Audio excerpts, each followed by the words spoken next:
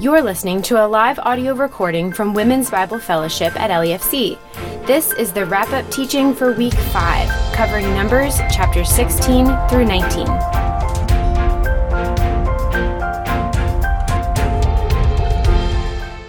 right, so I'm going to spend the next couple minutes just trying to wrap up these and tie together these chapters. Also, we're going to look at how a lot of these things are pointing to Christ, which is one of my favorite parts. So last week, we were hit with a really grim story in the narrative, right, which ultimately will bring an entire generation to their last breaths in the wilderness. And this week, it didn't get a whole lot better. However, as we've already talked about today, there are glimpses of hope. We just have to look for them. And we might have to look deep sometimes, but when we find them, I think it's even cooler if we take the time to look. So chapter 16 starts out with a few guys questioning the authority and leadership of Moses and Aaron, and ultimately God himself. This might sound similar, we haven't said this yet, to the story of Miriam and Aaron just a little bit ago. We're starting to see an inward trend of rebellion and sin and unbelief amongst the nation of Israel, getting closer and closer to those nearest to God. It started with the rabble in chapter 11, and then it went to the Israelites as a whole in chapters 13 and 14. Then now we're seeing unbelief amongst the Levites here in chapter 16. And then this trend is going to continue with Moses himself next week, which Aaron will get more into that at that time. So what is happening here? Korah and his followers are opposing Moses and also Aaron and the priesthood. If you remember at the end of chapter 15, we learned that the Israelites were supposed to wear these tassels on their garments to help them to remember to keep God's commands, and also that they are holy and set apart. So now Korah wants to know why Moses and Aaron are setting themselves above everybody else. Aren't all the Levites holy? Aren't all the Israelites holy? So in pure Moses fashion, he falls face down in prayer. And this time he does it before God even brings punishment, if you notice that. And he comes up with a plan, whether that came from the Lord, for the 250 leaders to bring the censers and incense so God can show who his leader is. In his response to Korah, Moses is really getting at the heart of the matter. The men are overlooking their privileged position that they have been given as Levites, and they're not trusting in God's ordained structure that he has in place. They think that their way is better. Their ideas are better. They had a desire for position, power, and prestige instead of being satisfied with the special role that God had already given them.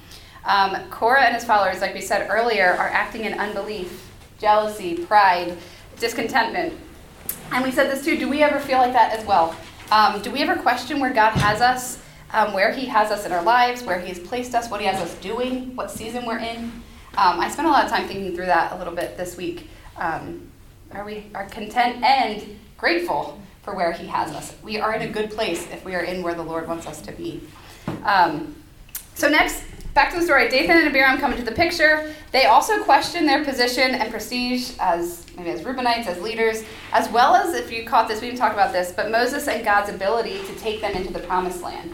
They, again, want to go back to Egypt. They even refer to Egypt as a land with milk and honey, which is such a slap in the face to God who took them out of that. That was slavery. He took them out of that land to give them something so much better, and they want to, once again, go back. So the story keeps going. The 250 men who were not priests bring their burnt incense, and which is, we talked about, a direct violation of God's law. And God says he's going to destroy them all. Moses intercedes. God then takes the lives of these 3 men in miraculous fashion. However disturbing this might be, God's holiness met their sin, and they were swallowed up by it. These 3 men led others to rebel and sin, so their public and horrific death would hopefully deter others from doing the same thing, because people saw this. It wasn't just they fell or dead. They were taken into the earth alive. Being chosen and set apart as a leader of God's people brings really great blessing, but also great responsibility and more severe consequences when you're leading the people away. These people were supposed to be leading people towards the Lord, and they were taking them from him. So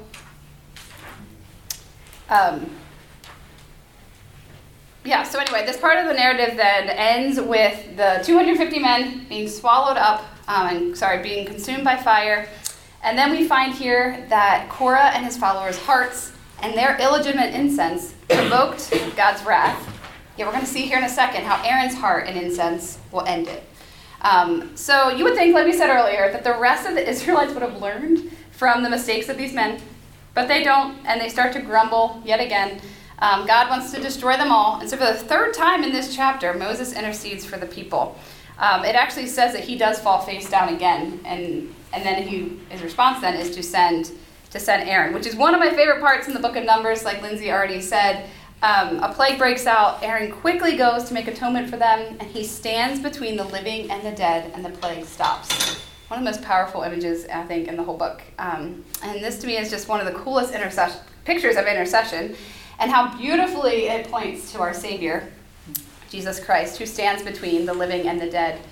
He stands between the God of life and light and the people of darkness, rebellion, and sin. He is the only one qualified to do this. And he offered something more precious than incense. He offered his life. He took upon himself the sin of a rebellious human race. And he ended the ultimate plague and our deserved death so we can now have life and enter in. And he is our sin offering that we need to stay in God's presence and enter the final promised land. I just feel like the more and more I think about this, it just makes me smile. It's just an amazing picture of what he's doing for us.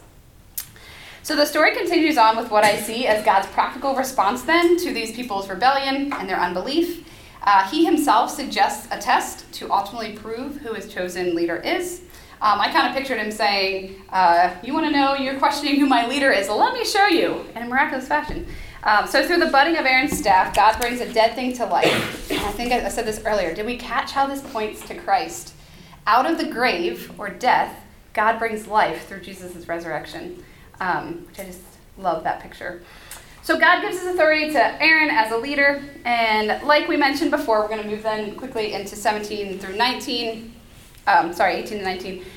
We said this, I think, one of the first weeks that we were here, when the narrative kind of stops and halts, and there then is laws and commands mixed in. We want to kind of take a step back and ask ourselves, why is this here? Let's take a closer look. There's a reason why it is where it is, and you're going to notice these two chapters follow the rebellion and unbelief of the Levites. And these are instructions from the Lord concerning a proper approach to a holy and just God. God starts with talking to and giving commands to Aaron specifically. I don't think we really mentioned that, which is one of the first times that he does this. He normally talks to Moses, who then talks to Aaron, but this is him talking directly to Aaron. And we just got done seeing how God was showing Aaron's authority publicly, and now he's talking directly to him.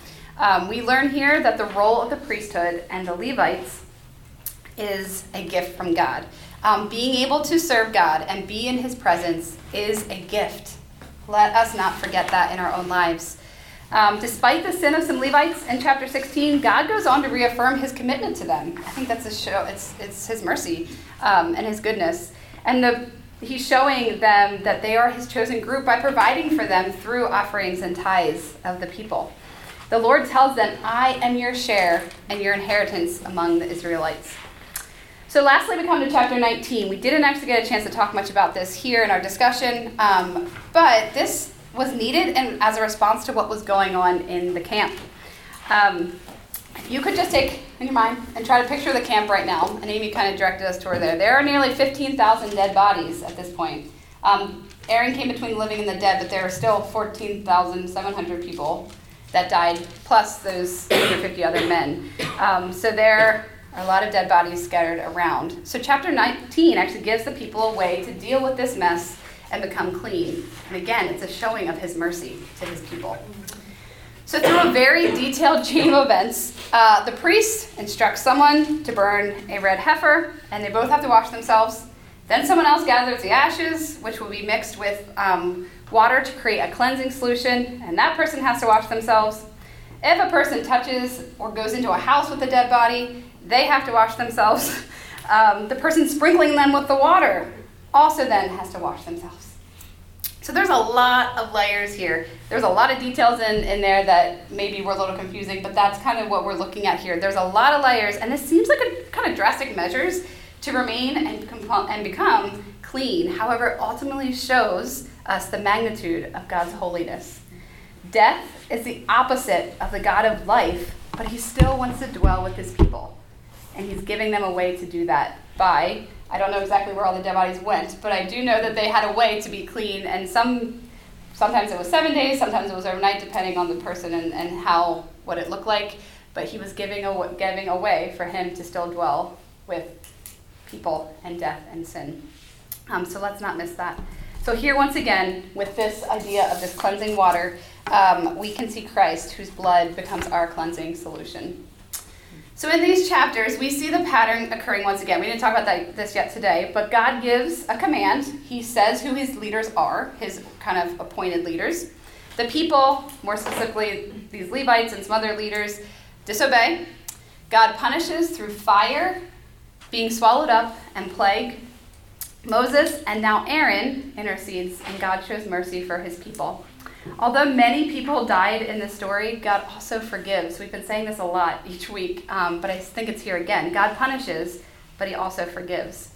And even though they sinned, he showed the Levites that he still cared for them through the explanation of their provisions. He made a way to continue to dwell with his people, even though sin and death were very evident. And he does the same thing for us now. Through his son, Jesus Christ, we sinful people can be in the presence of a holy God and share in his inheritance. So I want to leave you with this question. Do we see and understand the depth of our own sin and the gift that salvation really is? Let's not take that for granted. I know I'm guilty of that, but I want us to think about that more this week. I want to challenge us to take time to really think about the gospel and what it means. Ask the Holy Spirit to reveal sin in our own lives and lay it at the feet of Jesus, who is standing between the living and the dead as our intercessor. God wants us to draw near to him, so let's do that this week. That is all I have for you. We should probably just end in prayer. So Aaron's going to do that for us quick. Lord, thank you. Thank you for your word that you give to us, Lord, as a gift. Thank you for your gospel that you give to us as a gift. And I just pray that you would humble us, Lord, and that we would not be hardened by pride, that our hearts would be open to you and just fill us with the fear of the Lord also, God, that we convict us of our sin and then remind us of the goodness of your grace and your forgiveness. I just pray all these things over these ladies, and that these truths would really feel real to them as they encounter everyday life, and as we just encounter all the things that happen, that we just remember that we can hold together the difficulty and the truth, and just that you are in all those things. In your name, amen.